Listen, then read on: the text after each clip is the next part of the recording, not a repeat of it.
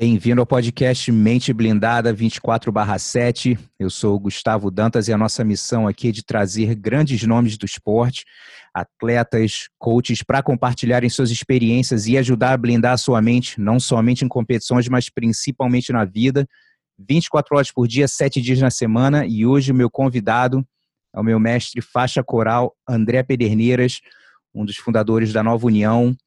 E, cara, dispensa apresentações aí, quantos campeões que já formou, não só campeões, mas como você fala, né, formando seres humanos, excelentes pessoas durante muitos anos. Então, cara, estou muito feliz de bater esse papo com você, Dedé.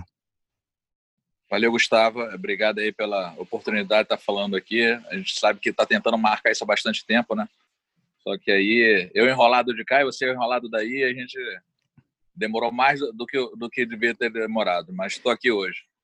E para quem não sabe, eu vi até, a gente está gravando isso em maio de 2020. Eu sempre gosto de até às vezes falar a data, né, Dedé? Porque isso vai estar aí gravado para sempre, né? Então, eu acho que daqui a uns 10 anos a gente vai olhar para trás, caramba, lembra daquela época do coronavírus, pô, foi perrengue, mas a gente superou, né? Então, é uma coisa que vale a pena mencionar. E, cara, você botou até um post hoje também dizendo, né, que infelizmente acabou pegando o vírus, né? Na verdade, eu fiz um exame quinta-feira passada, né? E aí deu positivo. Eu tô com vírus hoje, não estou imunizado ainda, né? Estou passando por essas semanas aí de quarentena, esperando. Estou tomando remédio, fazendo essas coisas todas, esperando que o melhor passe sem afetar nada, a verdade é essa. E aí, outra coisa, antes da gente começar mesmo o papo a respeito de competição, é uma coisa que eu tenho falado, 3 coisas que acho que para todo mundo, né, nessa fase. O primeiro é aquela aceitação de que é o que é, meu irmão. Gostaria que fosse diferente, mas não é, né? A segunda palavra é de gratidão, de ter um teto, de ter uma água, de ter, para quem está assistindo isso agora, você tem internet, né? E o terceiro é o que você está focando bastante também, que é o terceiro é ajudar. Eu acho que esse momento o pessoal acaba esquecendo e você tem feito um trabalho excelente com isso também. E até se o pessoal quiser mais informação, quiser ajudar também na campanha, né, que estiver escutando isso agora, como é que o pessoal pode ajudar, Dedé? Então, na verdade, a gente está com as campanhas todas no meu Instagram, né? No Facebook, no site da academia, né? Saiu hoje até no Globo.com, vai aparecer também na Tatame, nos meios de comunicação de luta, vão estar todos lá, o número da conta. É uma conta poupança de um instituto que eu já tenho há 4 anos, né? Na verdade, eu nunca pedi dinheiro a ninguém para ajudar as pessoas, essa é a verdade. Mas nesse momento que minha academia também está fechada por conta do fechamento de todos os estabelecimentos comerciais aqui no Brasil, né? Eu me vi meio com problemas financeiros, né? Como todos os brasileiros aqui que têm negócios, né? Tentando sobreviver com o seu negócio. Mas eu acho que a partir do momento que você tem um pouco mais, né? E você tem chance de poder ajudar as pessoas, você tem que criar formas de fazer isso. E aí foi a ideia que eu tive. Eu abri uma conta poupança depois de 4 anos com o Instituto aberto, sem utilizar para pedir nada. E aí comecei a pedir essas doações. E, cara, tem dado certo. A primeira compra a gente fez compra de 1.000 cestas. A gente já está com dinheiro para comprar mais 400 agora. Então, cara, a campanha continua e vai continuar até, cara, amenizar essa situação toda. Cara, excelente. Então, seguinte, vamos começar só dando um resuminho do seu começo e a gente já vai entrar na parte de competição. Vamos lá. Vamos lá. Então, comecei no jiu-jitsu com 17 anos, né? Na verdade, não queria nem saber de jiu-jitsu, não sabia nem o que era, não conhecia nem o nome. Eu entrei numa academia de musculação que dava direito a fazer luta. E aí a menina que estava vendendo o pacote num dia falou, você pode escolher uma luta. Ela começou a dizer, a última palavra que ela disse foi jiu-jitsu. Eu falei, põe essa daí. Mas sem dar nenhuma atenção àquilo, porque eu queria malhar, né? Como todo garota naquela idade que eu estava, amigos meus estavam malhando. Eu falei, vou malhar, quero ficar forte. E aí um dia eu apareci na sala, meu irmão, para ver uma aula de luta. E aí o professor chegou, o professor era o Rodrigo Vieira, né? E aí, vai treinar aí? Aí eu falei, cara, tô vendo aí, não sei o que, mas não tenho kimono não. Ele falou, te trago um kimono amanhã. Vem dar um treino aí. Aí ele levou um kimono, cara, eu fiz uma aula, gostei, e aí na semana seguinte consegui comprar um kimono usado no colégio, de um cara que tinha vendendo, e aí comecei com um kimono lisinho, faixa branca. Em 2 meses eu não queria mais saber de musculação, só treinava jiu-jitsu, saía da escola, ia pra academia e ficava de tarde até de noite treinando. E você E assim treinou, eu comecei. você treinou judô antes ou depois? Então, eu comecei judô quando era criança, como toda criança, né? Parei com 10 anos, na faixa laranja na época. E aí, quando eu já era faixa roxa de jiu-jitsu, eu resolvi voltar com 18 anos, né? E aí, voltei a treinar judô, né? Com o professor Jomar. E aí, cara, dei continuidade até chegar à faixa preta. E com quanto tempo você começou a competir? Assim que você treinou jiu-jitsu, no caso, né? Cara, eu comecei a competir no jiu-jitsu com 2 meses de treino, Gustavo. Apareceu um campeonato, eu peguei a faixa azul muito rápido, peguei a faixa azul com 2 meses. E aí tomei um pau no primeiro campeonato, fiquei revoltado, aí que eu treinei mais ainda. Tu lembra qual foi o campeonato? Puta, foi um campeonato em Niterói, cara, não tenho a mínima ideia, lá da Liga. E aí, com 8 meses de jiu-jitsu, veio o segundo campeonato, né, que era um campeonato da Company, era a primeira Copa Company. E aí, nesse eu perdi a final, numa luta meio que duvidosa o resultado, mas, cara, venci 3 ou 4 lutas nesse campeonato, e aí já me deu uma motivação muito maior. E aí eu continuei treinando mais ainda, e aí depois comecei a me engrenar nos campeonatos todos, comecei a vencer a maioria dos campeonatos, e não parei mais, né? Até chegar à faixa preta. Cara, vamos falar agora. Lógico que a época era muito diferente, o conhecimento que existia, né? Mas vamos falar um pouco da sua jornada como competidor de jiu-jitsu na faixa preta. Bom, todas as faixas, né? Então, quando você olha para trás, quais são alguns erros que você acredita que você cometeu como atleta e até como coach também, pela falta de informação, né? Pode ser, de repente, erros psicológicos, erros de treinamento. Qual foram algumas coisas assim que passa na sua cabeça? Cara, Gustavo, uma coisa que eu fazia, né? Muito, né? Sem, até por conta da idade, né? Isso aí facilita. Você acaba não sentindo, mas depois que você passa e começa a estudar e ver e ter mais noção disso. Uma coisa que eu fazia muito errada, cara, eu treinava muito a semana inteira, 2, 3. Quanto maior a competição, mais eu treinava. Se eu pudesse passar o dia inteiro na academia, treinando de manhã, de tarde, de noite, milhões de treinos no mesmo dia eu fazia, né? Então, e aí eu chegava às vezes bem desgastado nas competições. Eu sempre fui um atleta que eu perdia peso, né? E minha forma de perder peso era terrível.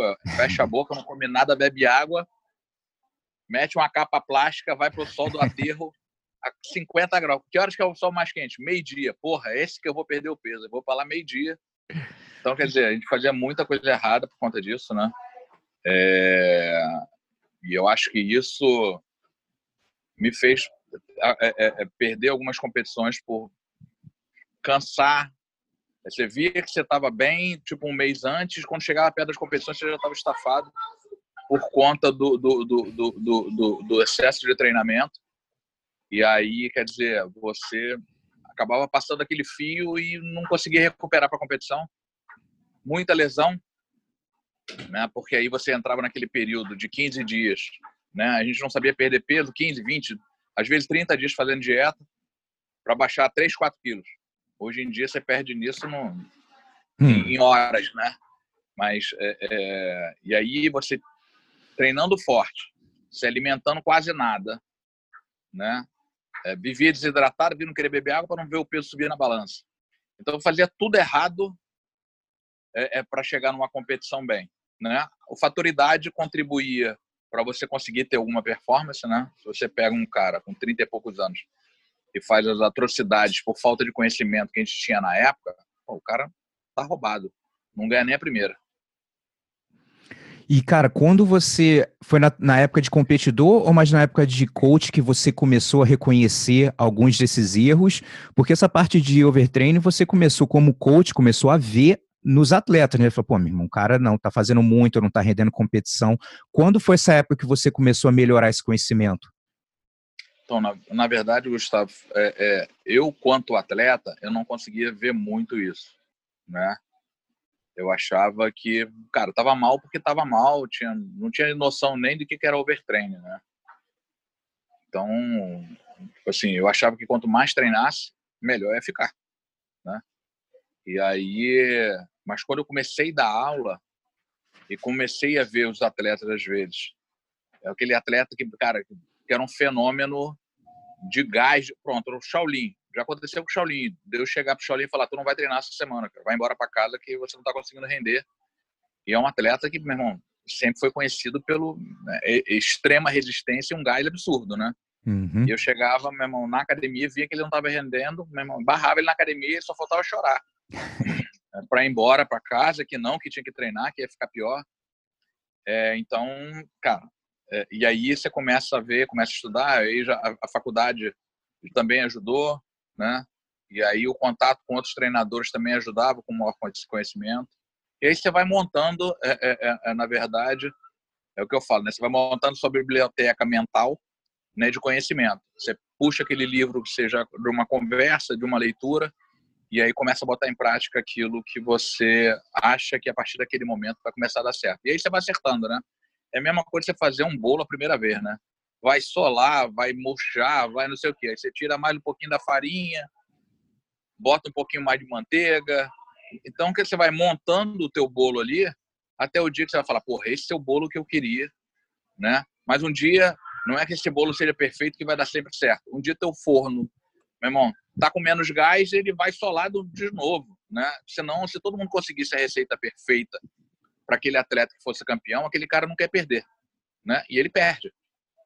Então, quer dizer, o que eu falo para todo mundo é que cada um, em algum momento da vida, como treinador, vai ter a sua receita perfeita. Ela vai durar, Gustavo, 1 ano, 2 anos. Aí o cara fez 3, 4 campeões, aí no ano seguinte já só está em 2, aí no outro ano não tem nenhum. Aí o cara primeiro foi alavancado ao pica das galáxias. Aí depois, meu irmão, é um bom treinador. E depois é um merda. É o normal, né? Então, quer dizer, essa é a normalidade que eu tô bem tranquilo com isso, que eu já passei dessa fase de me preocupar, de ficar vendo na internet o que estão falando de mim. Podem continuar falando que eu não ligo pra porra nenhuma, galera. E qual foi o momento, cara, para quem não sabe, você estudou muito, se especializou bastante nessa parte de cortar peso, né? Muita gente não sabe, alguns sabem, mas quando foi o estalo que você falou assim, cara, eu tenho que me informar mais? Cara, desde a época do jiu-jitsu eu já tinha isso. O Carson falava, porque antigamente a pesagem era um dia antes, né? Então o Carson falava que eu era o rei da balança, que ele não conseguia, meu irmão, entender como é que meus garotos daquele tamanho lutavam numa categoria tão baixa, né?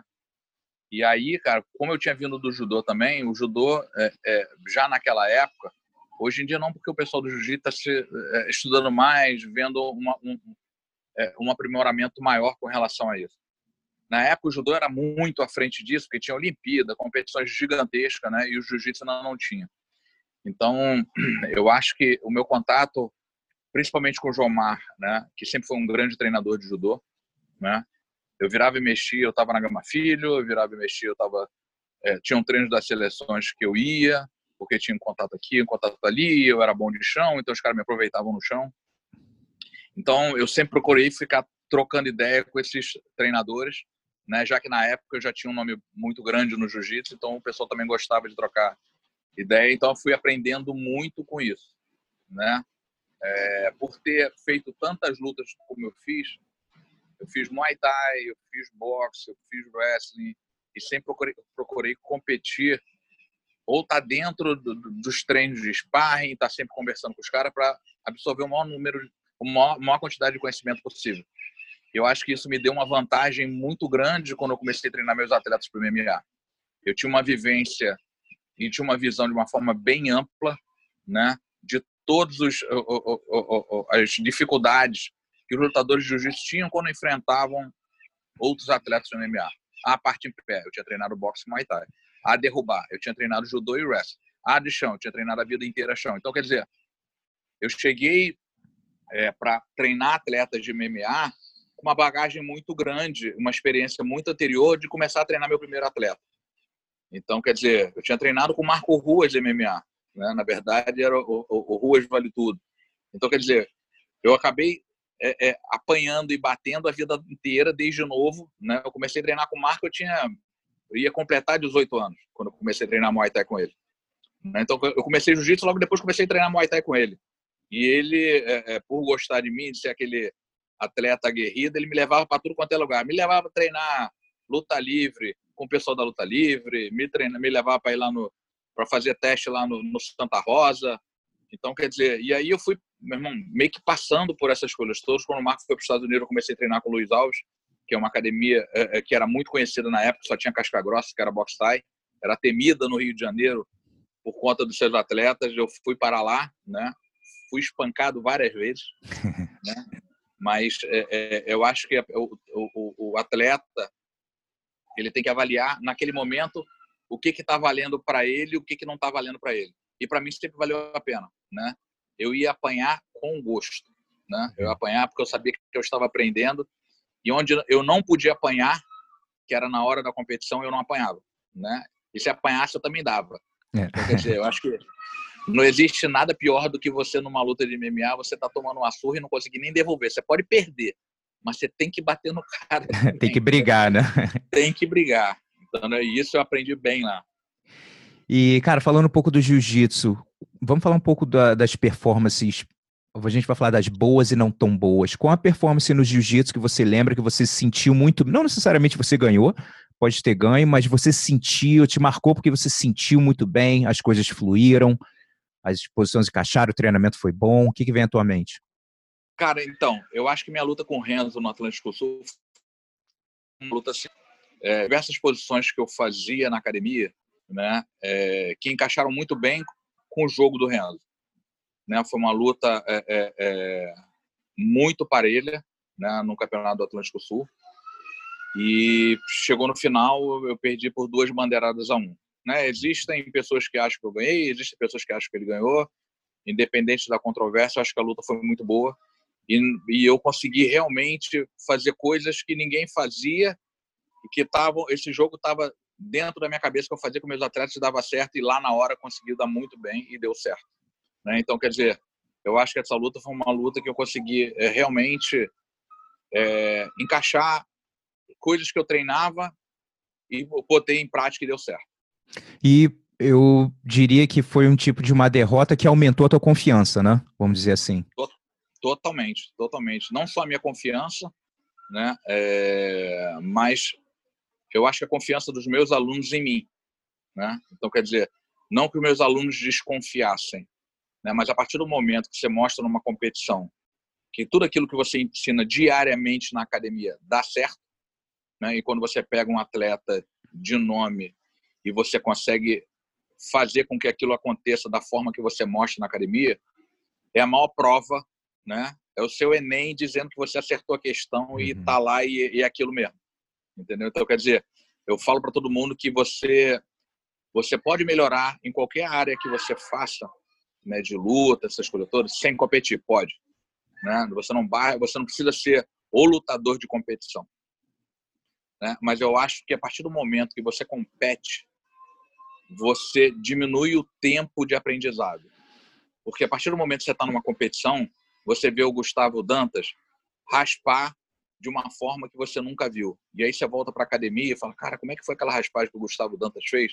E começa a treinar aquilo. Coisa que às vezes o teu professor não faz aquele tipo de posição, só que no teu jogo encaixa muito bem. Né? Mesmo sem o teu treinador, seu professor fazer, e nem ninguém da sua academia fazer, a posição do Gustavo Dantas encaixa muito bem na minha posição. E só porque eu fui à competição, porque eu competi e estive lá, eu consegui encaixar aquele jogo em mim. Né? Ou às vezes aconteceu uma posição que eu nunca tinha visto na academia, e aí chegou lá no campeonato, cara, fui finalizado, fui raspado e perdi a competição por uma coisa que eu não tinha visto, eu vou começar a treinar aquilo. Então, quer dizer, eu acabo acrescentando coisas novas no meu jogo e só consegui fazer isso porque eu consegui sentir ali dentro, naquela pressão, aquilo. Né? Eu acho que a competição, ela te treina para todos os momentos da sua vida. A partir do momento que o cara passa por pressões na vida, quando ele vem em uma outra situação de vida normal, ele fala que não, cara, pô, já passei por aquela situação ali, cara, que, meu irmão, é a mesma coisa que essa ou muito pior. isso aqui vai ser mole e vai embora. E acredita e vai embora, entendeu? Eu acho que o acreditar que você cria é muito grande quando você se coloca em desafio, né? E aí, se você começar a ver as competições que existem por aí, não só competições de esporte ou da própria vida, né? Você pegava, vou lutar um campeonato de boxe. Pô, mas se eu perder, meu irmão tá arriscado, eu saio com a cara toda quebrada, né? E o Muay Thai, meu irmão, posso me estourar todo. E aí, quando você pensa numa competição de jiu-jitsu, se eu perder, eu vou perder por ponto. Se eu perder, eu vou bater e acabou. E aí, eu vou estar sempre, meu irmão, podendo aprender sem me machucar, sem me lesionar e sem querer ser um atleta profissional que dependa de outras lutas para poder chegar lá. Né? E aí você pensa nisso no judô, no jiu-jitsu, no próprio wrestling. Então, eu acho que o nível competitivo que você ganha e o amadurecimento que você ganha com isso é muito grande. Eu acho que você carrega isso para todas as coisas. Eu falo para todo mundo que sem a luta eu não conseguiria ter nada do que eu tenho hoje em dia, todas as conquistas, não só no campo da luta, como no campo profissional de negócio, como empresário, entendeu? Eu passei minha vida inteira do zero ao que eu tenho hoje, acreditando em tudo aquilo que eu fazia. Então, sem a luta, sem as competições que eu passei, sem as vivências que eu tive, isso nunca aconteceria. Nunca. Legal. Cara, uma coisa que eu pergunto para as pessoas, é uma coisa que eu tenho na minha mente, eu queria até saber o que você acha também. Isso é no jiu-jitsu, no MMA, mas eu acredito que tem um momento na carreira do atleta que às vezes tem aquela vitória, que às vezes nem é tanto assim um título, mas é aquela vitória que dá aquele carimbo de oficial na tua cabeça e fala assim, ó, meu irmão, cheguei no nível, tô no nível dos caras. Você acredita que acontece isso? Se aconteceu com você, de repente essa luta com o Renzo foi uma dessa de carimbo, de falar assim, meu irmão, tô bem, cheguei e a confiança aumentou? Gustavo, isso aconteceu comigo, vou te falar que desde a primeira competição que eu ganhei minha primeira luta. Legal. Eu tinha certeza que eu podia render e render muito bem naquilo que eu estava fazendo. Meu pai em casa ficava louco. Primeiro ele queria que eu fosse médico, né? E eu, um vagabundo desgraçado, tomando pau em todos os anos, só na cabeça dele que eu ia ser médico. Eu odiava estudar. Eu acho até que hoje em dia eu vejo isso, não por falta de inteligência, mas por falta de não querer aquilo, Uhum. né? Então, meu filho mais velho tem TDAH. Eu acho que eu tinha TDAH, não tenho certeza. Eu não prestava atenção em nada do que passava na aula, né? Mas depois que eu entrei na faculdade, eu comecei a prestar atenção, minhas notas foram lá em cima. Então, quer dizer, era tudo aquilo que você... A diferença é se você queria aquilo ou não queria aquilo, né? E aí, a partir do momento do jiu-jitsu que eu vi que eu queria aquilo, eu falei, meu irmão, vou ser professor de jiu-jitsu. Meu pai ficava louco, vai passar fome, e não sei o quê, eu não criei filho para isso. Bom, e aí passou.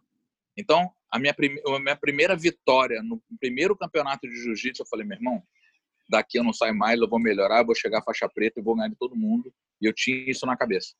Entendeu? O que eu tiver que fazer para melhorar, eu vou fazer. Né?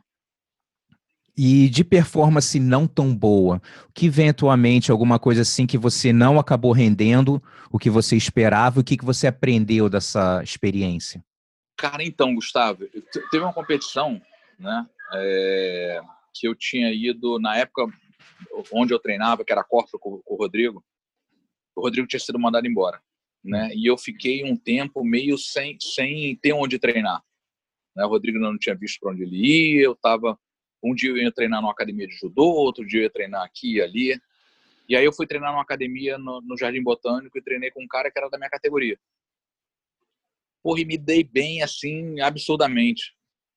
Cara, veio a competição e aí minha segunda luta era com ele. Eu falei, bom, já tô pensando na final, né? Passei a primeira, a segunda foi o cara que eu espanquei, só que eu fui para essa competição com uma lesão na perna.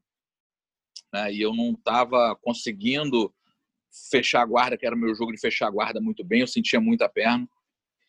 E, meu irmão, minha dieta também não foi tão boa. E aí, você sabe quando você não entra com a cabeça 100% e entra com dúvida, né? Aí eu ganhei a primeira, falei, bom, esse aí eu vou passar, mas será que na final eu vou conseguir ganhar dos outros dois caras? Então eu estava me preocupando se na final eu ia ganhar dos outros dois caras. Meu irmão, eu sei que eu comecei a luta desatento, o moleque já me deu uma queda. Cara, ele caiu na minha meia guarda e eu não conseguia repor, que o desgraçado ficou parado lá. Naquela época não tinha punição pro cara ficar ali, eu esperneando. Conclusão, passei 7 minutos naquela situação ali, perdi pro cara, que meu irmão, eu saí chutando até balde no meio do negócio, puto. E fui embora para casa muito revoltado. Aí passou um mês, eu fui lá na academia do cara, falei, meu irmão, tem que treinar com esse maluco de novo. E aí peguei umas 3 vezes e fiquei mais puta ainda. Falei, meu irmão, perdi o campeonato, chega aqui, espanco o cara, né, cara? Foda. Mas acontece, não tem jeito. Você tem que ter a cabeça boa para competir, né? É o que eu falo para todo mundo. É que quanto mais você compete, mais você consegue renascer das cinzas, né? Porque tem cara que nunca perdeu porque escolheu aonde competir, né? Esse esse cara é um cara que ele corre um risco de um dia perder e nunca mais voltar a ser um vencedor. Porque na cabeça dele ele nunca ia perder para ninguém e perdeu, e aí como é que ele consegue lidar com isso? Exato. E você só consegue lidar na vida com vitórias e derrotas, né? É a mesma coisa que você pegar, é o que eu sempre faço uma analogia dessas coisas, né? Você pega aquele garoto da favela que mesmo não tomou porrada da vida inteira. O pai um dia tem dinheiro para comprar comida, outro dia não tem. Um dia ele tá bem, outro dia ele não tá. Um dia ele toma porrada na rua, outro dia ele não toma. Então é aquele garoto que ele está acostumado a passar por altos e baixos desde o início da sua infância. Aí você pega um moleque que é um playboy que viveu na casa do papai e da mamãe, né? E que, meu irmão, não teve a experiência de ter derrotas na vida, né? Ele sempre esteve do lado vencedor da situação humana, né? Sempre esteve do lado, de estar de um lado, e que o pai, de uma situação muito bem de vida, pô, não pode meu filho ir para lá não sozinho, porque ali pode acontecer isso, aí protege o filho. Aí não pode meu filho vir para cá não, aí protege o filho. Ó, meu filho não pode andar com fulano, porque o fulano é mau índole. Lógico que a gente tem que proteger os filhos dessas pessoas que podem trazer o mal, né? Mas a partir do momento que você cria seu filho numa bolha, um dia essa bolha vai estourar porque você não vai estar mais aqui para proteger ele, né? E aí, a partir do momento que você deixa, né, um passarinho numa gaiola, né, que ele nasceu numa gaiola, só que agora você vai ter que abrir a gaiola e ele vai ter que sobreviver a céu aberto, né, onde ele vai ter que saber que tem uma águia esperando por ele para engolir ele. Ou se ele posar no lugar e ficar de bobeira, vai vir uma cobra e vai engolir. Então, se ele não tiver a noção do perigo que ele corre fora da gaiola, tá arriscado você morrer e ele um tempo depois não conseguir ficar e morrer também, né? Então, muita gente fala assim, porra, eu gosto de treinar nego da favela que tem disposição, né? Porra, moleque da favela sempre não é um moleque da favela, né? Se você pegar um branquinho, filho de papai, que tenha a gaiola aberta e o pai ajude ele no crescimento, onde coloque ele em situações de vitória e derrota e não proteja das derrotas, né? Você vai ter um moleque de filhinho de papai pronto, tão pronto quanto o favelado. Só que é difícil você querer fazer isso. Eu vejo por mim, o que eu estou falando, eu tento me policiar para que não aconteça isso com os meus filhos, né? A gente, quando foi criado lá atrás, meu pai foi uma pessoa que teve, quando trabalhava, uma situação muito boa. Infelizmente, perdeu a perna, muito problema de saúde. Então, a gente foi de um cara rico para um cara pobre, do melhor colégio do Rio de Janeiro para o colégio público, de um ano para o outro, né? Então, quer dizer, eu vivi isso logo na minha infância.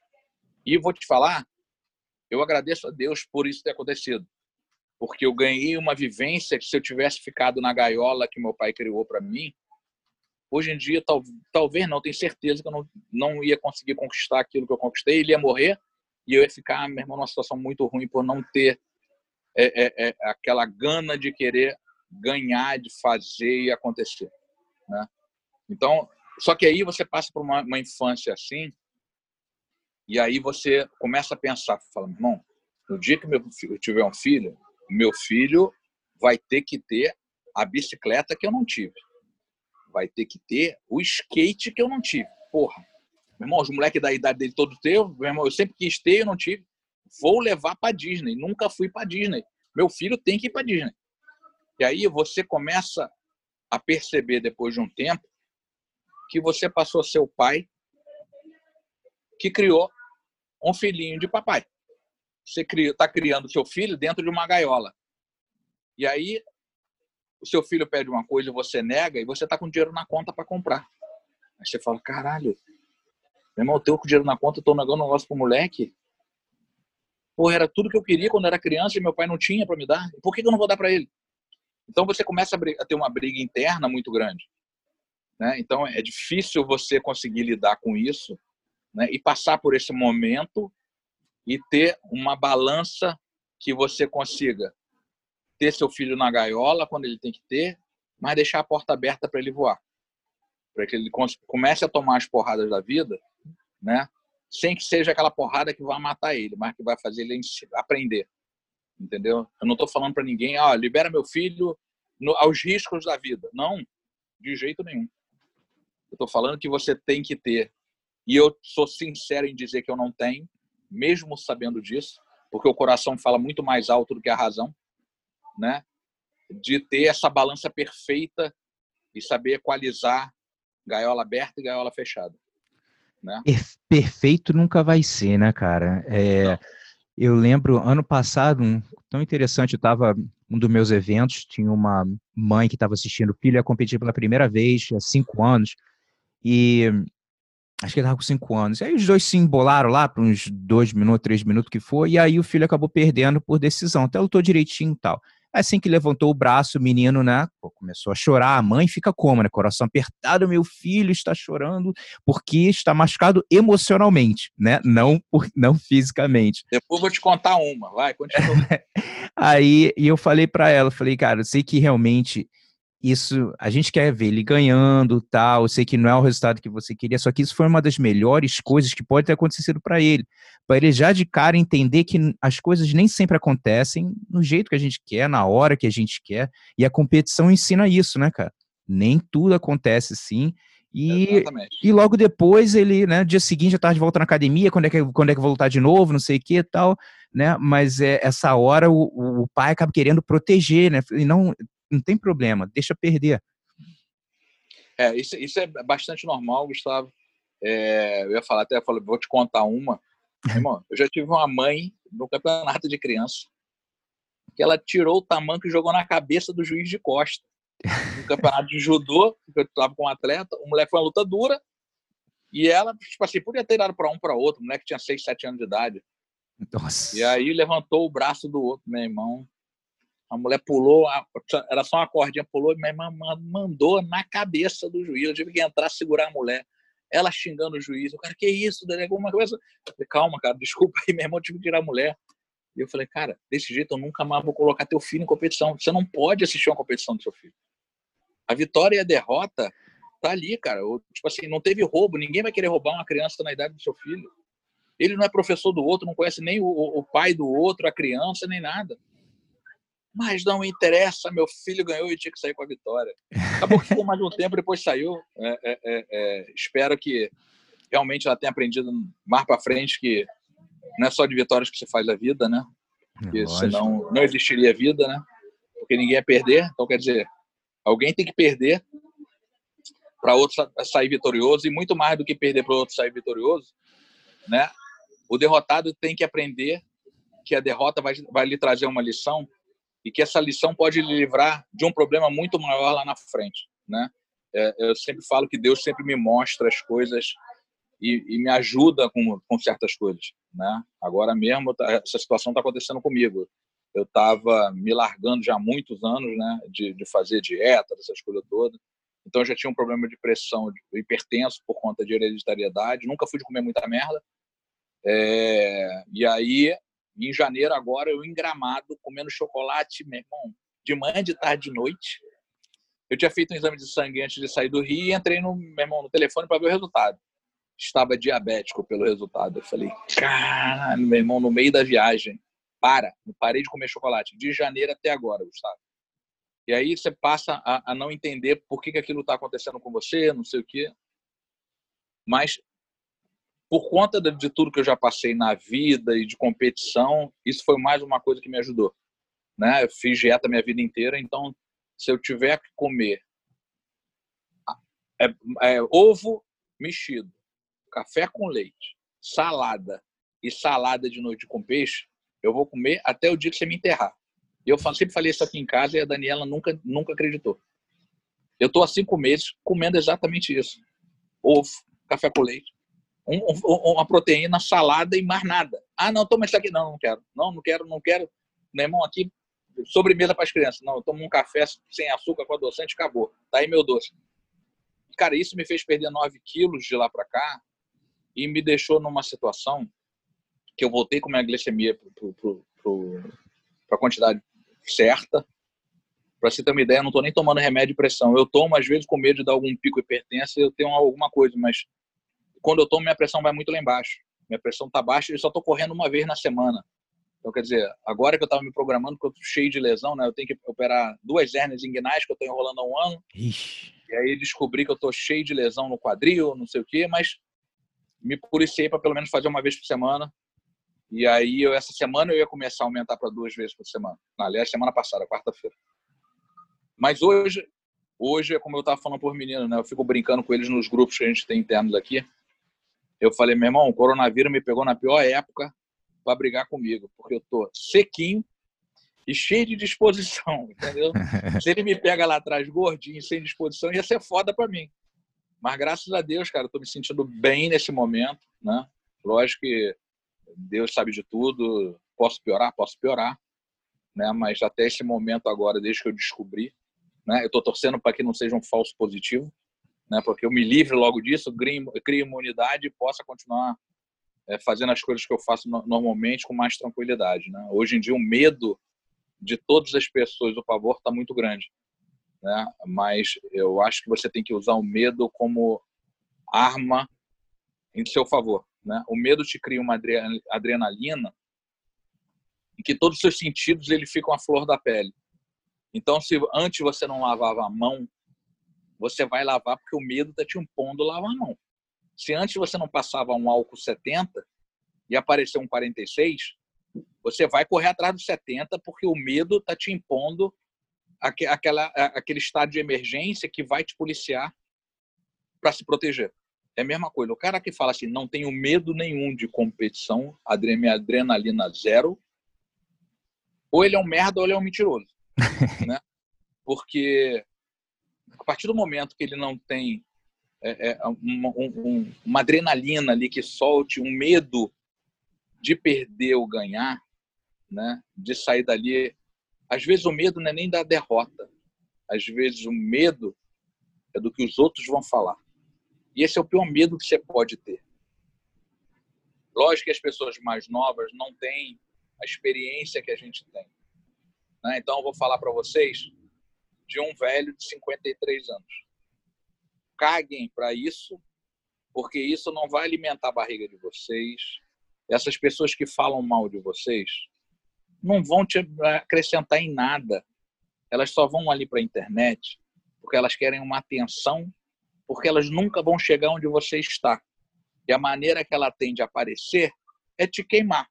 Se você responde, é pior ainda, porque aí você está alavancando o cara de uma situação que o cara está lá no fundo do buraco e você está trazendo ele para a superfície, que é onde você está. Essas pessoas que vão para a internet para teclar contra os outros, né, que fazem alguma coisa, que competem, botam o seu cu na reta, são pessoas que nunca vão estar ali, nunca vão atingir o que você atingiu ou o que você atingirá. A única forma que ela tem de aparecer é você falar e retrucar o que ela está falando. Né? É aquilo que eu falei. Alguém conta a vantagem de ter batido no mendigo? Não. Porra, bateu no mendigo? Porra, que filha da puta, bateu no mendigo? Mas se tu bate no melhor lutador do mundo, você fala, caralho, ó, espanquei o cara. Né? Então pensem nessas pessoas da internet que não são ninguém, como uma pessoa que está na rua ali e que não tem necessidade de você bater nela. Porque por mais que ela te xingue, você não dê dinheiro, ela te chame de filha da puta, e não sei o quê, você não vai ter nenhuma vantagem de espancar uma pessoa que não é nada, né? Que não é nada no sentido de fazer diferença para você, né? Quando um amigo seu, que você sabe que é amigo, te fizer, te der algum conselho, você para, discute, você pode até não entrar em consenso com ele, né? Mas aquele cara está ali pensando no seu melhor. Não é um cara de internet, um cara de uma outra academia que está falando mal para se levantar nas tuas costas. Então, o conselho que eu dou para vocês, caguem e andem para essas pessoas. Eles não são ninguém e nem nunca vão ser ninguém. Perfeito. Cara, vamos falar um pouco do MMA, vamos falar como carreira, né? No caso, como você como lutador, como atleta. E você falando aí de aceitar desafios na vida, o que veio na tua cabeça quando veio a primeira proposta para lutar? Para quem não sabe, a sua primeira luta foi contra o Rumina Sato, com um cara que na época era o cara da categoria, você não tinha experiência ainda de luta profissional e aceitou. Então, o que passou na tua cabeça naquele momento? Tipo assim, aceitou ou não? Como é que foi o processo? Gustavo, mesmo eu nunca tendo lutado profissionalmente, é aquilo que eu te falei, né? Eu comecei a treinar com 17 para 18 anos com o Marco Rua. Então, eu apanhei desde essa época, né? Eu estava acostumado a bater e apanhar dentro do treino. E quando eu era com o Marco, eu só apanhava, lógico, né? Então, quer dizer, o Marco foi o melhor termômetro que eu tive para saber que na hora ali, já que eu ia ter que treinar para aquilo, né, eu ia apanhar muito mais no treino que no dia da luta. Né? E eu sempre falo isso para os meus atletas, né, porque eu tive essa experiência. Eu falo, meu irmão, você vai passar 2, 3 meses apanhando feito um cachorro. Né? Porque não vem falar para mim que você vai bater em todo mundo que está na academia, que não vai. Porque você vai fazer o primeiro round, vai estar bem, no segundo já vai estar cansado, o cara já vai estar mais ou menos, e o terceiro, se você pegar um cara duro, tu vai apanhar. Ou seja, tu vai estar apanhando na academia. Não tem jeito, né? Então, já que tu vai apanhar 2, 3 meses na academia e você vai ter que se colocar à prova, eu sempre pensei dessa forma. Eu prefiro me colocar à prova com o cara. Quem é o cara? O cara é aquele fulano ali. Então, meu irmão, vou no cara. Do que o Zé Ninguém. Se eu ganhar do Zé Ninguém, continuo sendo um Zé Ninguém. Se eu ganhar do cara, eu vou ser o cara. E se eu perder pro cara, eu perdi pro cara. E se eu perder pro Zé Ninguém, eu sou menos que o Zé Ninguém. Então, numa múltipla escolha, eu sempre vou no cara. Eu sempre vou no que for, meu irmão, o pior de todos. Porque se eu ganhar, eu ganhei do cara. E se eu perdi pro cara. Entendeu? Então, quer dizer, quando veio a situação e era o Rumina Sato, e no ano anterior ele tinha finalizado o John Lewis, que era um cara que já tinha um nome muito grande nos Estados Unidos, e que já tinha empatado com ele, mas tinha espancado o Rumina Sato na época, eu falei, meu irmão, já que eu vou lutar com esse maluco, ótimo que eu vou treinar e lá, se eu perder, que é o que todo mundo está esperando, né? Como é que um velho de 31, 32 anos, na época eu nem me lembro, acho que é 31, vai ganhar do cara que tem 24, 25 anos, que é o cara que bate em todo mundo e finaliza todo mundo. Pô, se levar pro chão não vai arrumar nada, porque o cara tem um chão muito bom.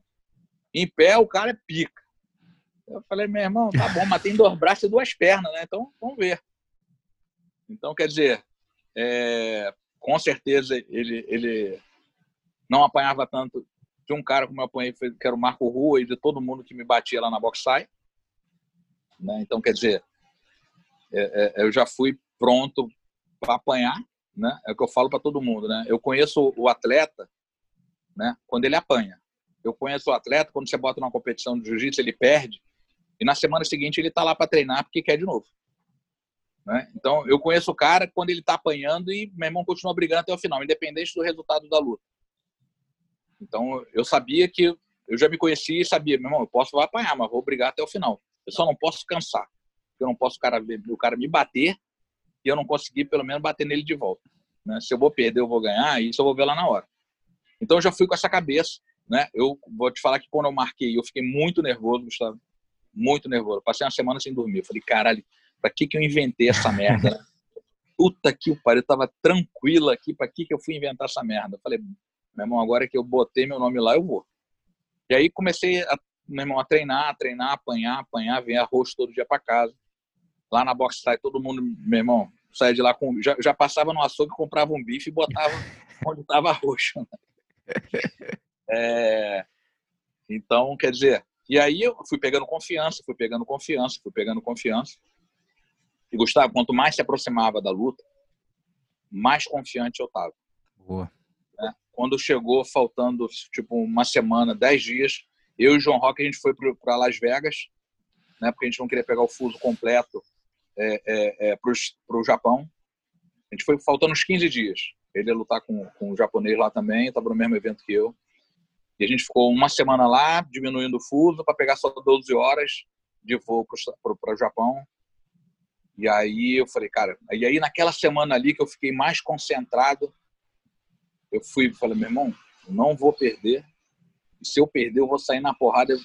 Eu vou deixar ele tão arrebentado quanto eu vou sair. Mas, meu irmão, vai apanhar os dois. E aí, cara, na semana que eu viajei, eu já cheguei lá. No início eu não consegui dormir. Meus primeiros 4 dias lá foram terríveis para dormir por causa do fuso horário. Eu virava à noite, não conseguia dormir. Eu falei, meu irmão, que merda. Meu irmão, no dia que eu bati o peso, Gustavo, eu dormi 12 horas direto pro dia da luta. Show. Eu acordei querendo, meu irmão, subir para as paredes. Né? Então, quer dizer... E aí deu tudo certo, cara. Acabou que a bica de futebol que eu jogava aqui no aterro entrou na cabeça, né, meu irmão? E eu sempre tive a mão pesada. Minha mão direita sempre foi muito pesada. Né? Isso o próprio pessoal que treinava comigo falava. Cara, então, a primeira mãozada, depois que ele caiu, que eu entrei um soco, ainda mais vindo de cima, cara, eu vi o olho do cara, meu irmão, virar 2 vezes. Mas que a cabeça bateu que nem uma bola, porque ele tava levantando e eu dei. Meu irmão, como se você tivesse jogado uma bola no chão, ela batido com toda a intensidade no chão. E voltado para sua mão. Foi um punch ball, o cara no chão e eu dando de cima para baixo. Eu ainda dei uns 4, cara. E ele demorou, sei lá, quase 1 minuto para acordar lá. E, cara, você nunca trabalhou com nenhum, bom, que eu saiba, psicólogo esportivo, alguma coisa assim, mas como você trabalhava atualmente? Era mais antigamente, lógico que não tinha tanta informação, mas como você se preparou mentalmente para essas lutas? A maioria, uma coisa que a gente sempre fala que o trabalho árduo é a raiz da autoconfiança, né? Saber que você fez o que você fez é aí que vai sair a confiança. Mas tem alguma coisa que você fazia para se preparar mentalmente? Gustavo, o que aconteceu comigo desde o meu início de competição de jiu-jitsu? Né? Meu professor de jiu-jitsu, que me levou até a faixa marrom, o cara foi um cara que me ensinou a grande parte da minha base. Né? Quando eu fui da faixa marrom pro Carson, eu vou te falar que eu fui para ficar encascorado com a quantidade de casca grossa que tinham lá para treinar comigo. Mas, tecnicamente, eu não tinha um professor lá que me ensinasse. Então, minha base que eu aprendi com o Rodrigo foi a melhor base do mundo de conhecimento. Então, lá eu fui para ficar encascorado, de treinar, meu irmão, com os caras que muito duros, né? Que, meu irmão, eram os leões de competição. Né? Não é que eu não chegasse nas competições e ganhasse. Eu ganhei a maioria das competições que eu cheguei até a faixa marrom. Né? Mas lá você sentia... Primeiro que eu tinha, na academia onde eu treinava, eu era o mais graduado, o resto era menos graduado. Eu cheguei lá, meu irmão, não sei quantas faixa preta, eu de marrom. Né? Então, quer dizer... E os caras, faixa roxa lá, duro pra caralho. Treinando o dia inteiro na academia ali, forte pra caralho. Então, quer dizer, eu cheguei lá e peguei realmente atletas que queriam aquilo. Diferentemente de onde eu treinava, que eu treinava com um cara que trabalhava o dia inteiro, que ia pra, meu irmão, fazer o hobby dele de noite, dar um treino de jiu-jitsu. Eu peguei atletas de competição e isso para mim foi muito bom. Né? Eu peguei os melhores atletas de competição com pensamento e com mentalidade de serem os campeões, de virarem professores, de virarem os caras. Né? Mas minha base foi toda técnica feita pelo Rodrigo. Só que o Rodrigo, em contrapartida, eu acabei sendo o braço direito do Rodrigo desde a faixa azul. Então, o Rodrigo, às vezes, não ia dar aula, quem dava aula eu. Então, por diversas vezes, eu tive que dar aula. Né? Então, eu acabei criando uma confiança grande em mim, porque o Rodrigo, assim como ele não ia muito às vezes dar aula, e eu acabava virando professor, ele também não ia às competições, né? Pouquíssimas vezes o Rodrigo esteve do lado de fora berrando para mim. Então, como eu já tinha aquilo na cabeça, eu competi todas as minhas, sei lá, de 50 competições, 48 sozinho. Não tinha ninguém do lado de fora. Eu procurava o campeonato, eu me inscrevia e eu lutava. Não tinha ninguém do lado de fora. Então, eu criei uma confiança em mim mesmo muito grande para isso. Eu já sabia que não tinha ninguém e ia embora. Não estava nem aí, eu queria ganhar, eu queria, meu irmão, lutar e vencer os outros. E aí, isso foi para o judô, né? E aí, pelo número de competidores que você tem numa competição de judô, é difícil teu professor conseguir dar atenção a todo mundo. Então, eu ia para todas as competições de judô. Tem competição? Eu vou. Tem competição? Eu vou. E aí você começa a fazer, num campeonato de judô, 6, 7 lutas, no outro 6, 7 lutas, no jiu-jitsu 3, 4, e aí você vai crescendo com aquilo e vai entrando e saindo daquela adrenalina cada vez que você pisa no tatame. E a cada vitória, você pega um pontinho e bota para dentro da sua caixinha de confiança. Você deposita aquela moedinha da confiança ali dentro do teu cofrinho. Pum, pum. E aí, cada vez você se sente mais forte mentalmente. Perdi, tá bom, vou melhorar para vencer. E aí vencia. Aí fala, tá vendo? Eu fiz isso e melhorei e venci. Vou continuar fazendo desse jeito. É do meu jeito que dá certo e é eu que eu vou fazer. Então, eu sempre tive uma confiança muito grande naquilo que eu fazia. Às vezes o cara fala, fulano de tal. Eu falo, meu irmão, eu não acho não. Eu acho que se eu for lá, eu ganho. Ele, tá maluco? E não sei o quê. Eu falei, meu irmão, eu tô te falando, se fizer isso, vai ganhar do cara. E eu sempre procurei passar isso muito para os meus atletas. Eu lembro uma vez que o Shaolin foi lutar com o Paulão. E aí o Shaolin tinha 15 anos na época, estava lutando o Campeonato Brasileiro de Juvenil, de 16. E o Paulão já era o cara que, meu irmão, com 16 anos já dava duro nos faixa preta do Castro. E aí o Shaolin veio falar comigo, eu falei, Pará, puxa, bota no gancho que tu vai raspar esse maluco e meu irmão, duvido que ele não vá. É mesmo? Tu acha? Falei, pode puxar, não fica em pé, senão tu vai ser cravado. Meu irmão, o Shaolin raspou, pegou as costas. E aí, quer dizer, acabou ganhando um atleta que na época era impossível de um garoto de 16 anos com 15 anos ganhar do Paulão com 85, né? Forte que nem um touro, né? Excelente atleta de judô naquela competição, e ele ganhou. Então, além de eu ter a confiança, eu sempre consegui passar muito bem a confiança para os meus atletas. E tipo assim, e você conseguir passar isso, eu acho que é primordial, né? Você, eu acho que é 50% do atleta ali naquela hora. Se o cara acredita naquilo que você fala, cara, eu acho que é 50% da vitória. Às vezes o nego fala assim, caralho, meu irmão, não sei como é que é aquele professor foi um merda como competidor e tem uns atletas tão bons, né? Eu acho que esse cara que às vezes não conseguiu render numa competição, né, como atleta, às vezes tem dificuldade física, habilidade ali, mas ele consegue compreender e consegue passar de uma forma que ele consiga transmitir bem, né?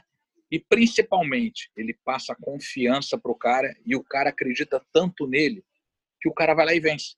Então, às vezes você fala, eu tenho que ir para a academia do Zequinha Barbosa. Ele é o cara do momento.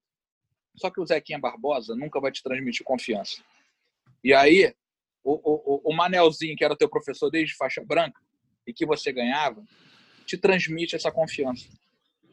E aí você sempre foi vencedor. E um dia você foi para a academia do Zequinha Barbosa e começou a perder. Ah, eu piorei porque eu saí do meu antigo mestre. Cara, na verdade, você tinha uma pessoa que você confiava e foi numa pessoa que você não tem a confiança. Né? Isso acontece muito. Eu já tive isso com vários atletas de MMA que me procuravam, né? E que não conseguiam sentir confiança em mim, entendeu? Porque estavam acostumados com outra pessoa e acabavam voltando para essa outra pessoa e conseguiam, meu irmão, voltar a vencer. Então, quer dizer, eu acho que o principal é você ter confiança naquela pessoa que te ensina, né? conversa com ela. Se o cara não está conseguindo te transmitir algo de novo para o momento que você está vivendo no jiu-jitsu, cara, chama ela para conversar, chama ela para estudar, chama ela para... Hoje é muito fácil. Hoje você tem vídeo de milhões de posições. Não, fala, mestre, vamos ver fulano, vamos trazer fulano aqui para dar um treino na academia, ele tem uma exposição maneira. E aí, em vez de querer sair, abandonar o cara que te criou, que na maioria das vezes te deu uma bolsa, e que você depois apunhala o cara pelas costas e deixa o cara por conta de qualquer merreca, por conta de qualquer, meu irmão, saco de bala, a verdade é essa, que eu quero estar do lado da equipe campeã. Tá bom, e daí? Você vai estar do lado da equipe campeã e não vai ser ninguém lá dentro da equipe campeã. Né? Então, quer dizer, alguns vão conseguir chegar. Não estou falando que isso vai acontecer 100%. Né? Mas o que eu estou te dizendo é, aquela pessoa que te deu a mão, de quando você começou, que você nunca pagou um puto na academia do cara, né? E um dia tu fala, valeu, tô indo embora, porque lá eu vou ter melhor condição. Irmão, pelo menos seja digno e fala, mestre, eu passei aqui 3 anos, eu passei aqui 5 anos, e aí hoje eu recebi uma oportunidade, que é tipo uma oportunidade de emprego. Você não é obrigado a ficar no mesmo emprego a vida toda. Você tem que crescer na sua vida. Mas, mestre, o que eu quero fazer pelo senhor é o seguinte, eu vou ver o quanto é que essas mensalidades todas vão dar, e eu gostaria de lhe pagando por tudo aquilo que o senhor me ajudou, e eu vou lhe retribuir de volta, porque o senhor faz um grande trabalho. Hoje em dia, eu não estou tendo aqui na academia por falta de treino, por falta de alguém que me dê dura a condição que eu preciso para chegar lá, e eu quero me dedicar. Ou faz algum jogo que, meu irmão, gratifique e pague aquilo que você recebeu de graça. De graça. Imagina que você teve uma aula desde o jardim da infância e você chegou a se formar numa faculdade sem nunca pagar nada. Porra, o dono da faculdade ou da escola que te levou até lá não merece nada. Arrume algum jeito de gratificar com ele, que não seja em dinheiro, seja de alguma forma, onde eleve a autoestima do cara.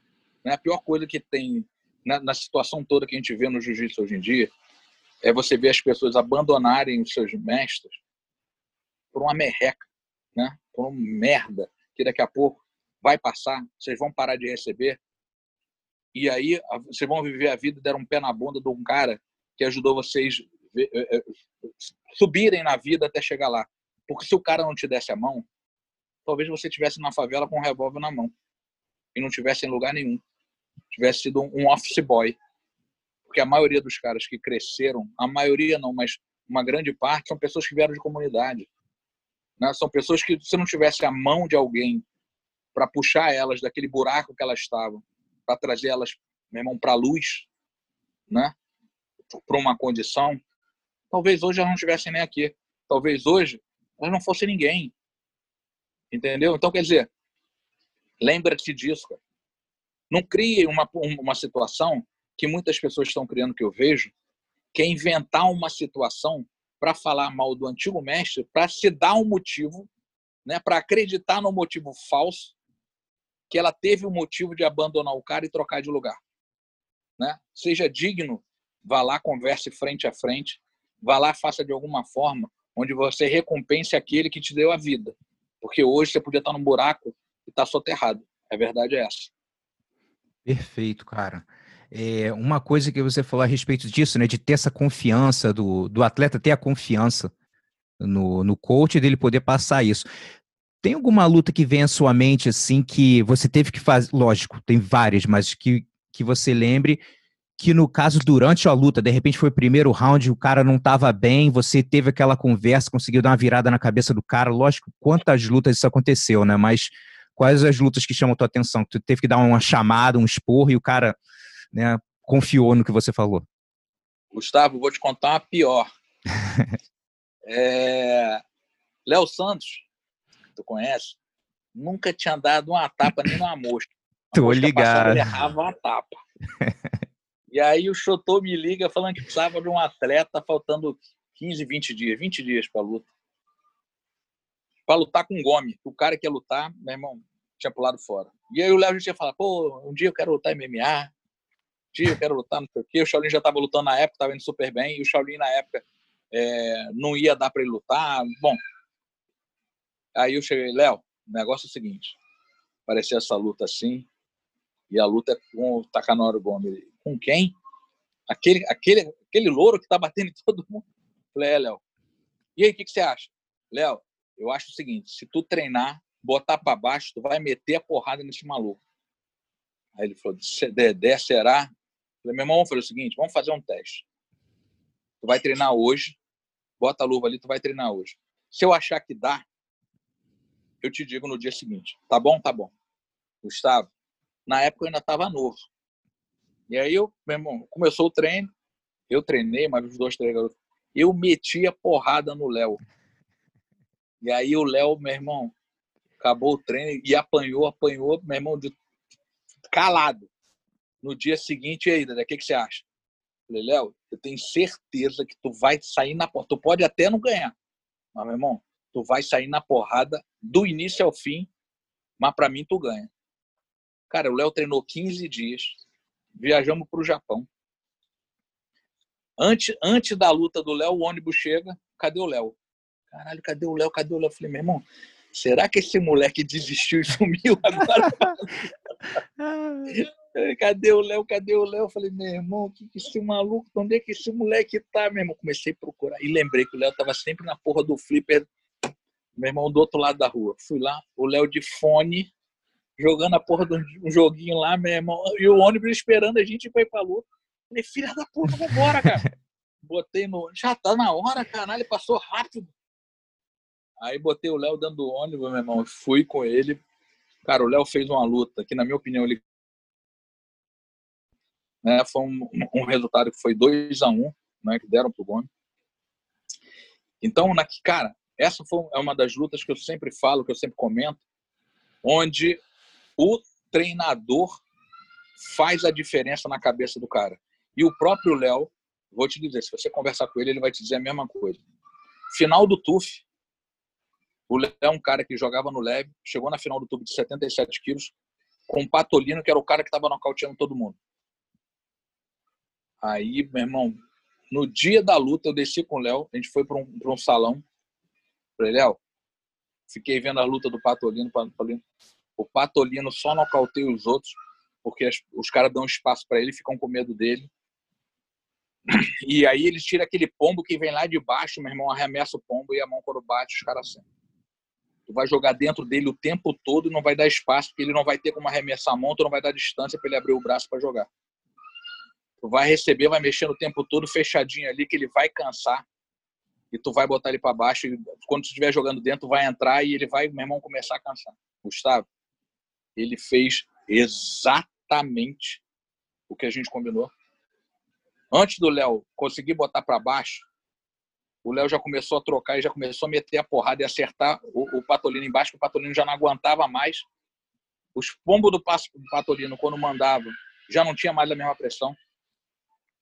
E a pressão que o Léo fez em cima do Patolino jogando dentro, acabou com a cabeça do Patolino.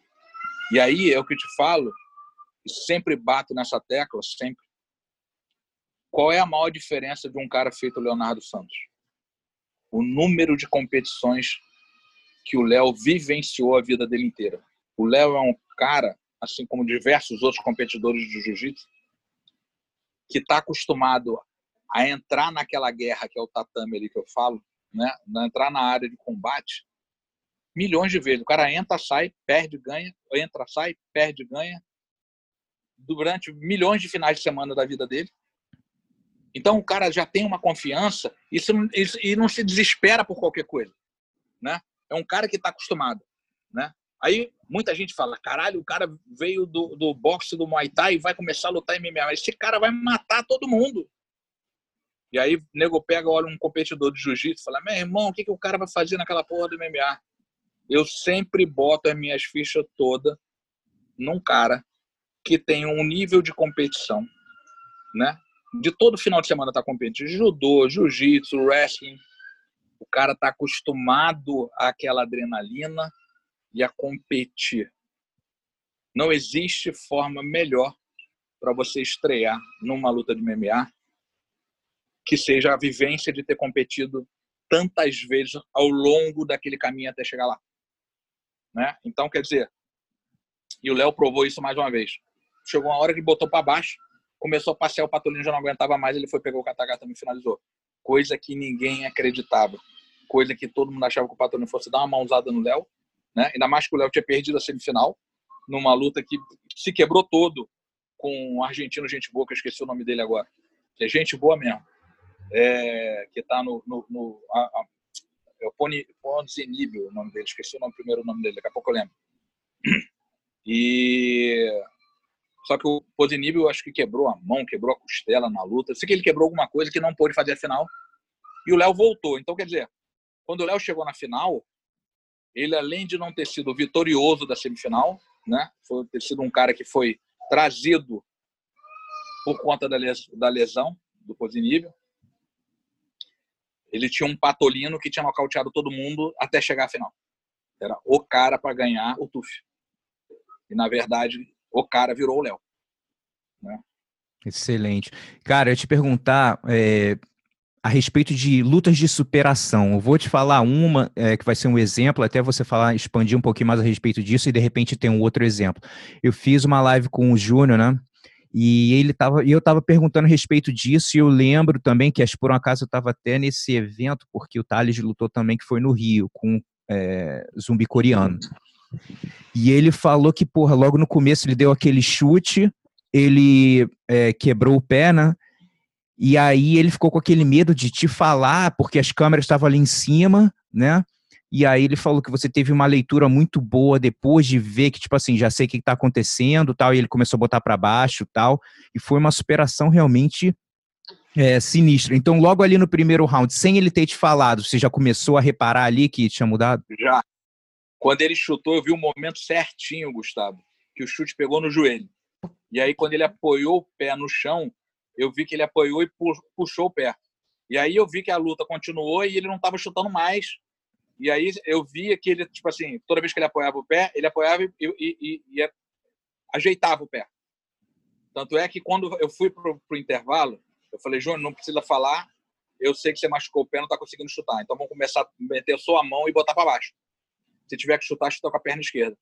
E aí, a cada round que a gente foi ganhando, eu falei, eu ganhei o primeiro, ganhei o segundo, ganhei o terceiro. Júnior, vamos administrar agora. Né? O Júnior tinha passado por um camping bastante sofrido, né? A nossa perda de peso para essa luta não foi tão boa, então ele já chegou desgastado para essa luta. Então, quando a gente ganhou os 3 primeiros rounds, eu vi que ao final do terceiro o Júnior tinha dado uma cansada. Eu falei, Júnior, vamos administrar esse round, porque e você se recupera para o quinto round, já ganhou 3, o máximo que você vai fazer é administrar o quinto, mesmo que perca os outros 2, você vai ganhar a luta. Né? Só que aí aconteceu que no meio de uma trocação doida lá, o zumbi coreano, o ombro saiu. E o Júnior, meu irmão, ele tem uma visão muito boa disso. Então, quando ele viu, ele na mesma hora começou a chutar ali em cima, botar a mão e pressionar mais, botou para baixo, começou a bater e o juiz parou, porque o zumbi coreano, que é um tremendo casca grossa, não defendia mais. Né? Eu lembro que a gente foi para o hospital depois dessa luta e encontrou a gente com o zumbi coreano. E aí, meu irmão, os dois estragados, um do lado do outro, e a gente tentando conversar com o zumbi, né? Ele só falando em coreano, e aí até que chegou o tradutor, né? E aí ele falando que o Aldo batia muito forte, que nunca tinha sentido uma pancada tão forte na vida dele, não sei o quê. E o Aldo falou que também nunca tinha batido num cara que tivesse aguentado tanto. E, tipo assim, aquela conversa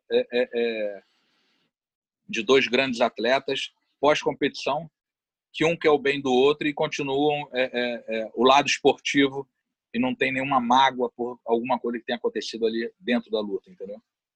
Cara, uma lição que eu aprendi de coach com você foi na primeira luta, de várias lições que eu aprendi, mas a primeira luta do Thales no UFC com o Marty Kampmann. Que ele, a primeira vez, tem aquela diferença do ar, né, do Las Vegas, é seco, tal, aquela primeira luta, tal. Mas no primeiro round, ele, o Thales meteu a porrada, deu um knockdown, cacete, e no segundo, só que ele cansou. E eu nunca me esqueço que você chegou para ele e perguntou, Thales, você tá bem? Ele falou, tô, só que ele não tava. Né? E aí, o que acontece? Ali, a lição foi até depois, você falou com ele, depois que acabou a luta, falou assim, cara, se você não estiver bem, você tem que me dizer, Porque se você cansou, eu vou falar roda, não vou falar para você, entra nas pernas, entra de novo e bate. Tu falou para mim que tá bem, tu tá bem, né? Então foi uma lição ali para ele, que ele falou, acho que foi mais aquele, né, do ego na hora, não, tô bem, mas realmente não tava, e era uma hora dele compartilhar a verdade, falou assim, né? Então, assim, ó, cansei. Né? Então, mudaria o plano, né? E você já teve outras situações que isso já aconteceu? Você conversa com os atletas disso, fala, cara, fala a verdade, né? Eu tenho que saber disso. Gustavo, eu converso com os caras direto sobre isso.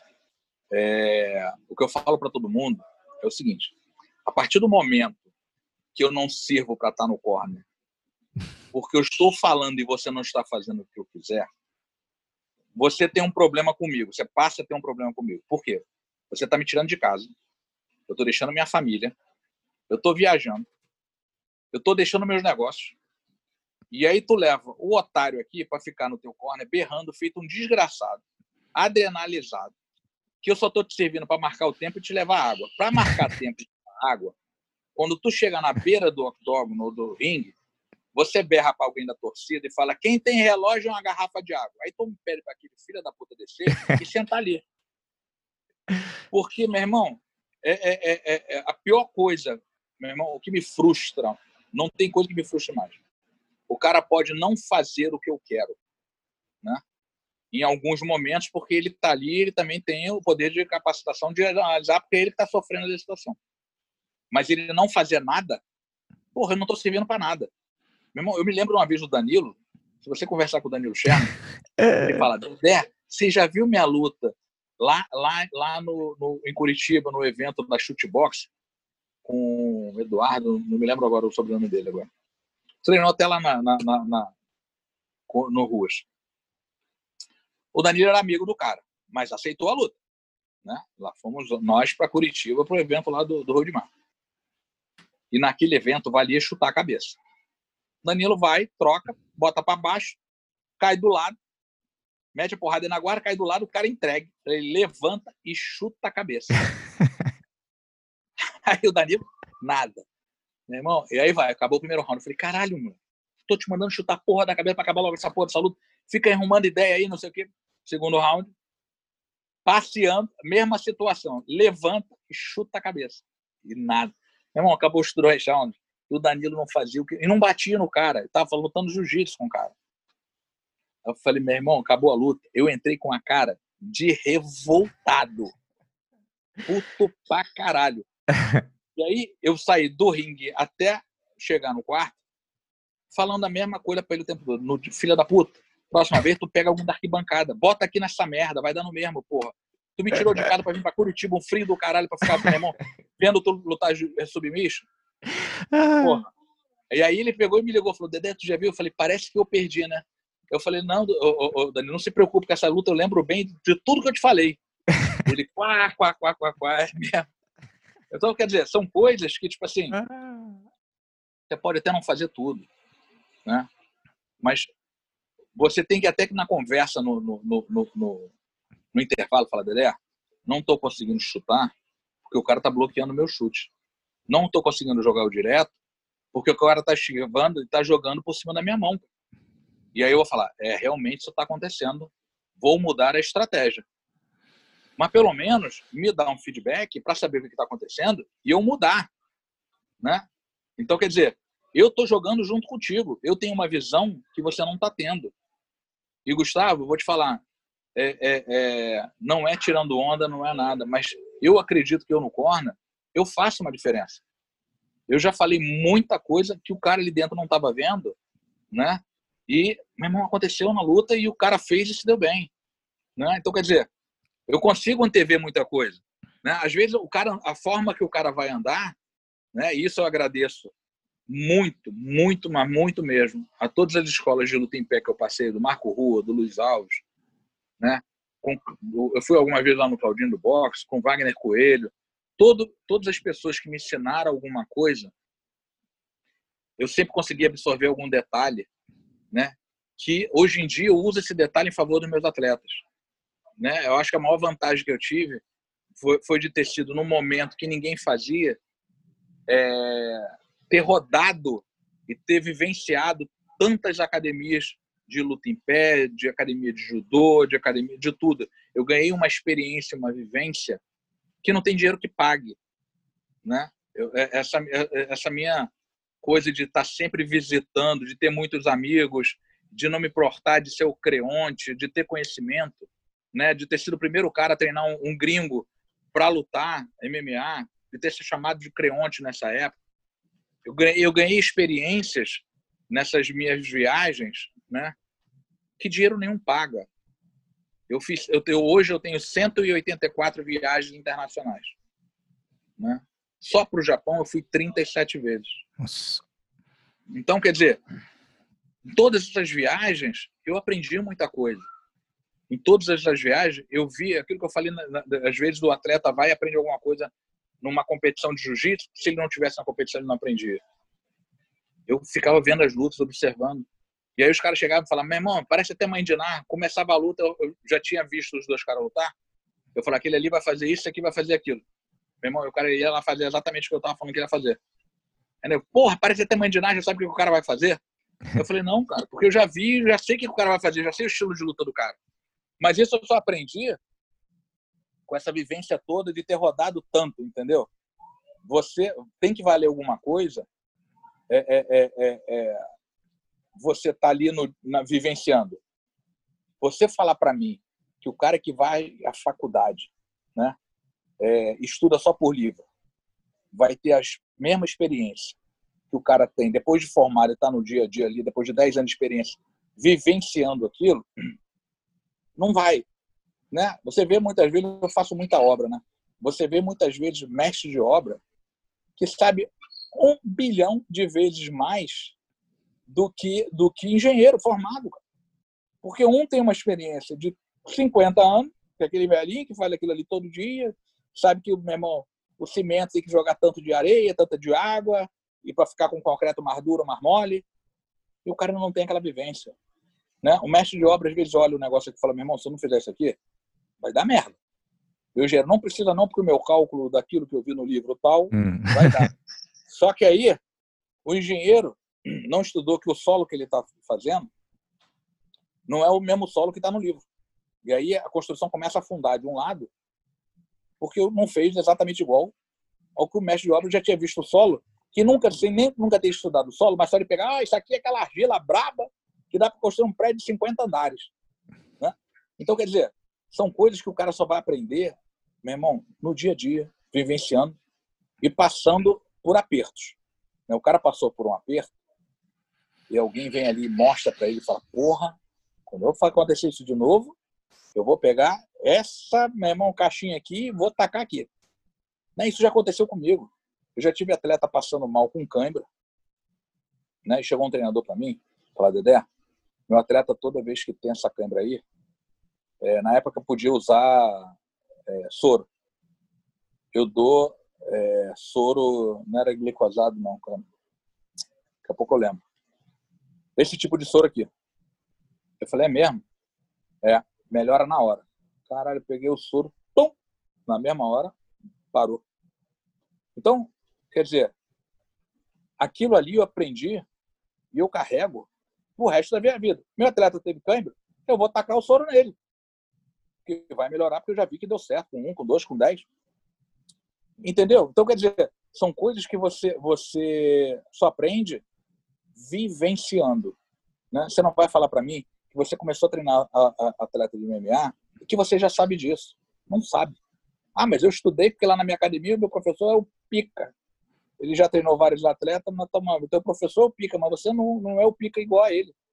Você não é o piquinha. Você tem que crescer para tu virar o pica feito ele. E para crescer, você tem que aprender coisas que só a vida vai te ensinar. Né? Então, quer dizer, eu aprendi muita coisa, mas muita coisa, no dia a dia de tirar peso dos outros. Pô, faz isso, faz aquilo. Eu tenho um negócio escrito, né, de 20 anos que eu venho acumulando conhecimento. Eu olho o cara e falo, você vai entrar tantas vezes na banheira, vai ficar tantos minutos, tu vai perder tanto da primeira à terceira. Eu não sei nem se já te mostrei isso.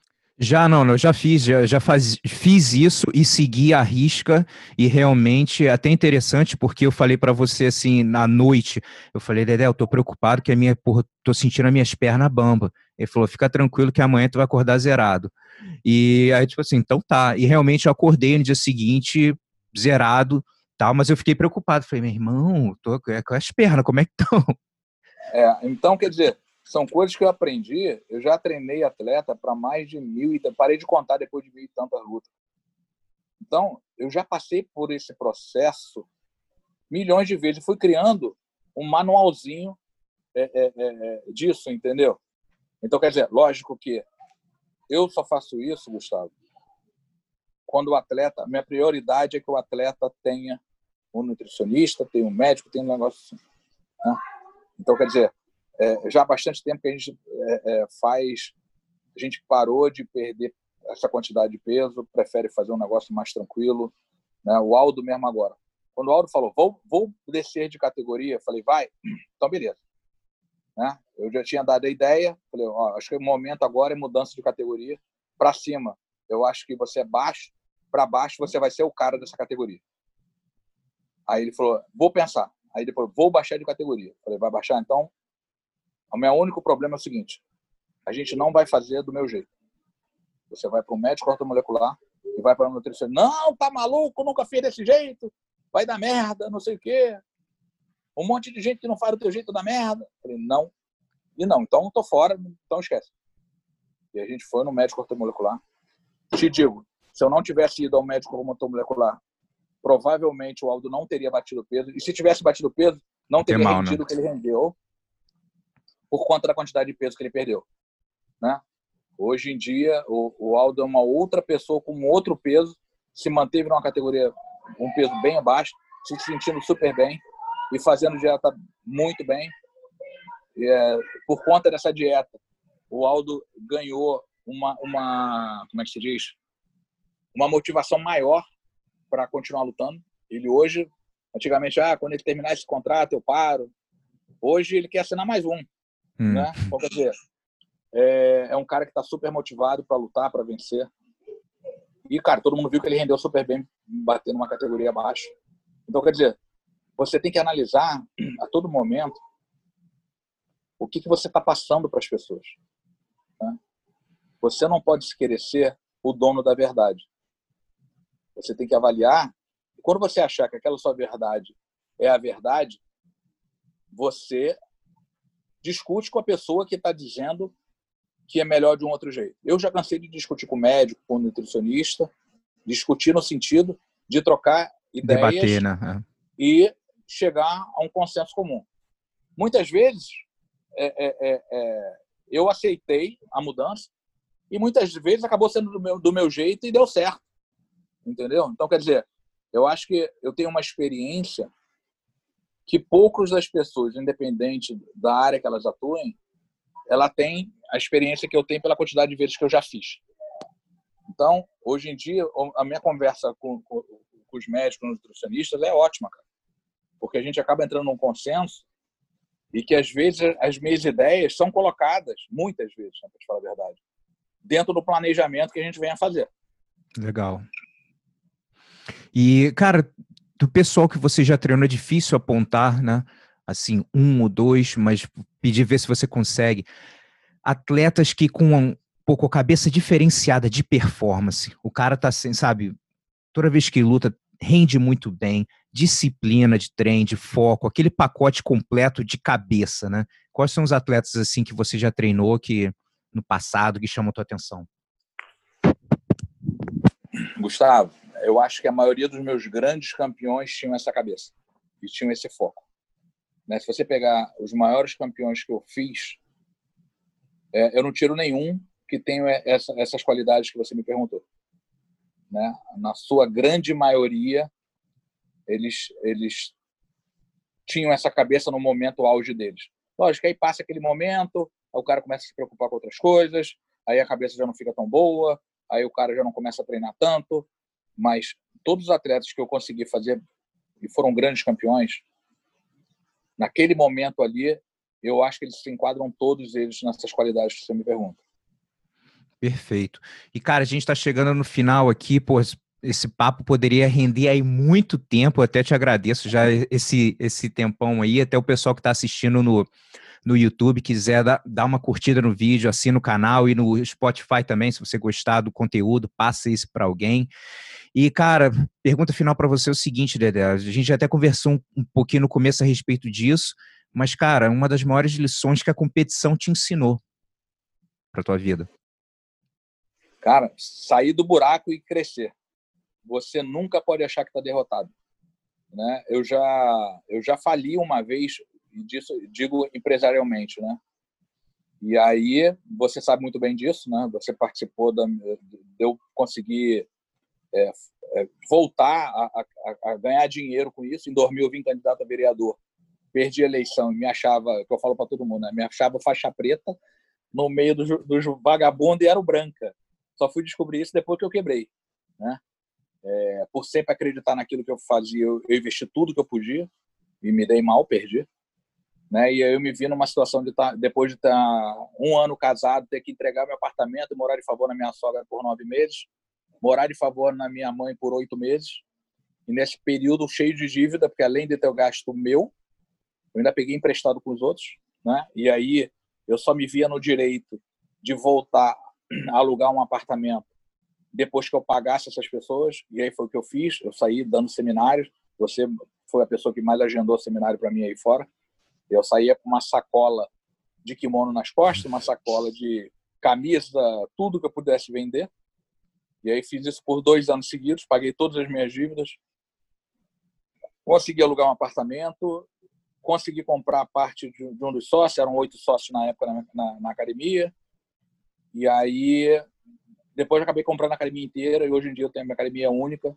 né? Eu saí, né, de um espaço de 700 metros quadrados para uma academia de 3.000 metros quadrados, onde era tudo alugado, agora a maioria das coisas são minhas, os imóveis. E hoje eu me vejo numa situação parecida com essa, né?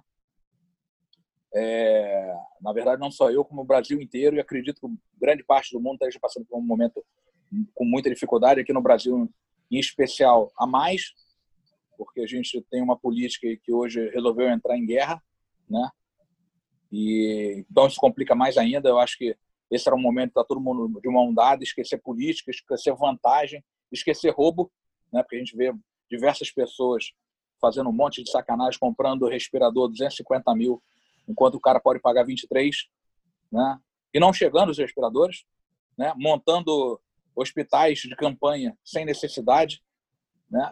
As pessoas são tão burras, Gustavo, que aqui a gente com um monte de hospital parado há milênios, isso não é só no estado do Rio de Janeiro, são vários estados. Você tem uma verba do governo federal, né, liberada para conter uma situação crítica como essa, né? E aí o pessoal pega um movimento que acontece fora do país, né, como exemplo, só que é um exemplo que você não consegue adaptar aqui. Você vê hospitais de campanha na China, na Itália, nesses lugares, porque lá o hospital, todos que eles têm, estão funcionando. Então, se você for construir tijolo sobre tijolo, vai demorar muito mais. Então, você fazer uma cabana, que é o hospital de campanha, é muito mais rápido. E aí você cria um hospital de campanha. Só que aqui, a gente já tem o tijolo sobre o tijolo pronto, só que largado, porque a gente não tem o médico para atender, porque não tem dinheiro para pagar o médico. Não tem medicamento para atender há anos, e por isso que o hospital está fechado. Não tem equipamento para atender. Então, você tem uma verba do governo federal, né? Que a única merda que essa porcaria do coronavírus podia deixar de legado era a melhoria da saúde pública. Então, em vez de pegar e enfiar um monte de hospital de campanha, que na minha cabeça é só sacanagem, né? Aqui no Rio estão se falando agora em não terminar os hospitais de campanha, porque talvez quando terminar estão atrasados, e os que estão prontos não têm a quantidade de leitos que eram para ter, porque quando acabar, está arriscado o pico ter passado. Então, todos os milhões, que foram 750 milhões que foram liberados para isso, né, que era a previsão para fazer isso, se você pega e reforma esses hospitais de campanha agora, e aí consegue atender, é melhor você atender naquele momento E não está dando tempo. Compra vaga na saúde particular. E aí termina o hospital de campanha. Por que você fazendo isso é melhor? Porque acabou o coronavírus. Você vai ter os hospitais que estavam parados, funcionando para a população que continua vivendo na porra do mundo. Então você deixou um legado de uma coisa horrível, né, para o país. Diferentemente de um legado de umas Olimpíadas, que o nego falou que ia trazer para cá, que vai ter o legado das Olimpíadas. O legado das Olimpíadas foi o bolso cheio de todo mundo e só sacanagem. O legado da Copa do Mundo foi o bolso cheio de todo mundo e só sacanagem para todo mundo. Eu tive o prazer e o desprazer de estar viajando algumas vezes na época da construção dos ginásios, não, dos estádios para a Copa do Mundo. E aí eu fui em Manaus. E aí os caras gastaram não sei quantos milhões em Manaus para construir o estádio. E aí eu cheguei para um amigo meu lá, não vou dizer quem é, porque é um cara da política, e perguntei, falei, cara, vocês não tem nem time que joga em grandes competições. Como é que essa porra vai rodar aqui depois que isso passar? Não, Dedé, a gente está com alguns processos aqui de fazer show. Eu falei, cara, isso aqui é gigante. Fazer show aberto. Eu falei, quanto é que é para deixar isso aí fechado depois que passar? R$500 mil por mês. Eu falei, sem nada ligado? Sem nada ligado. Eu falei, e como é que vocês vão bancar isso? Dedé, se não der para bancar, a gente desmonta tudo. Aí eu falei, tu só pode estar de sacanagem com a minha cara. Entendeu o que eu estou te falando? Ai, cacete. Além, teve o roubo para construir, que todo mundo constatou. Depois, legado zero. Né? Porque quando você pensa num legado de uma coisa como essa, né, você tem que pensar de como você vai manter. Né? Como é que você vai manter aquilo que você vai deixar se você não tem um esporte forte aqui com dinheiro? Você vai botar o cara para fazer atletismo no lugar onde o atletismo no Brasil não tem dinheiro para manter o atletismo. Você vai manter as quadras.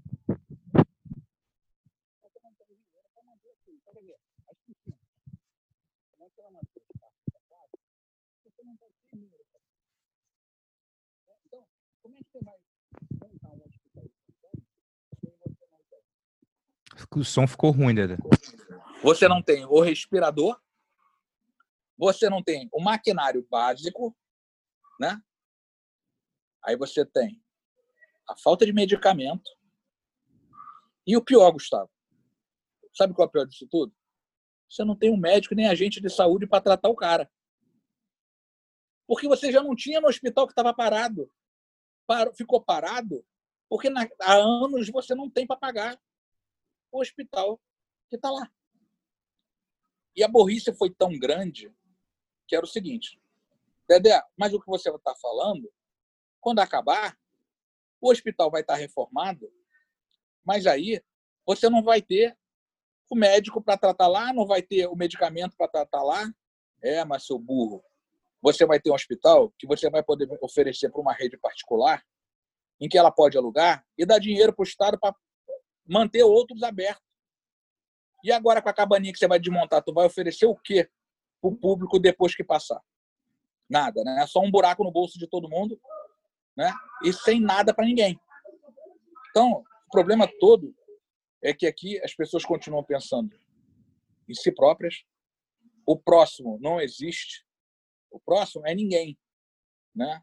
O próximo aqui não vale de nada. O próximo é um voto na urna em que o cara vai te eleger e você vai roubar mais.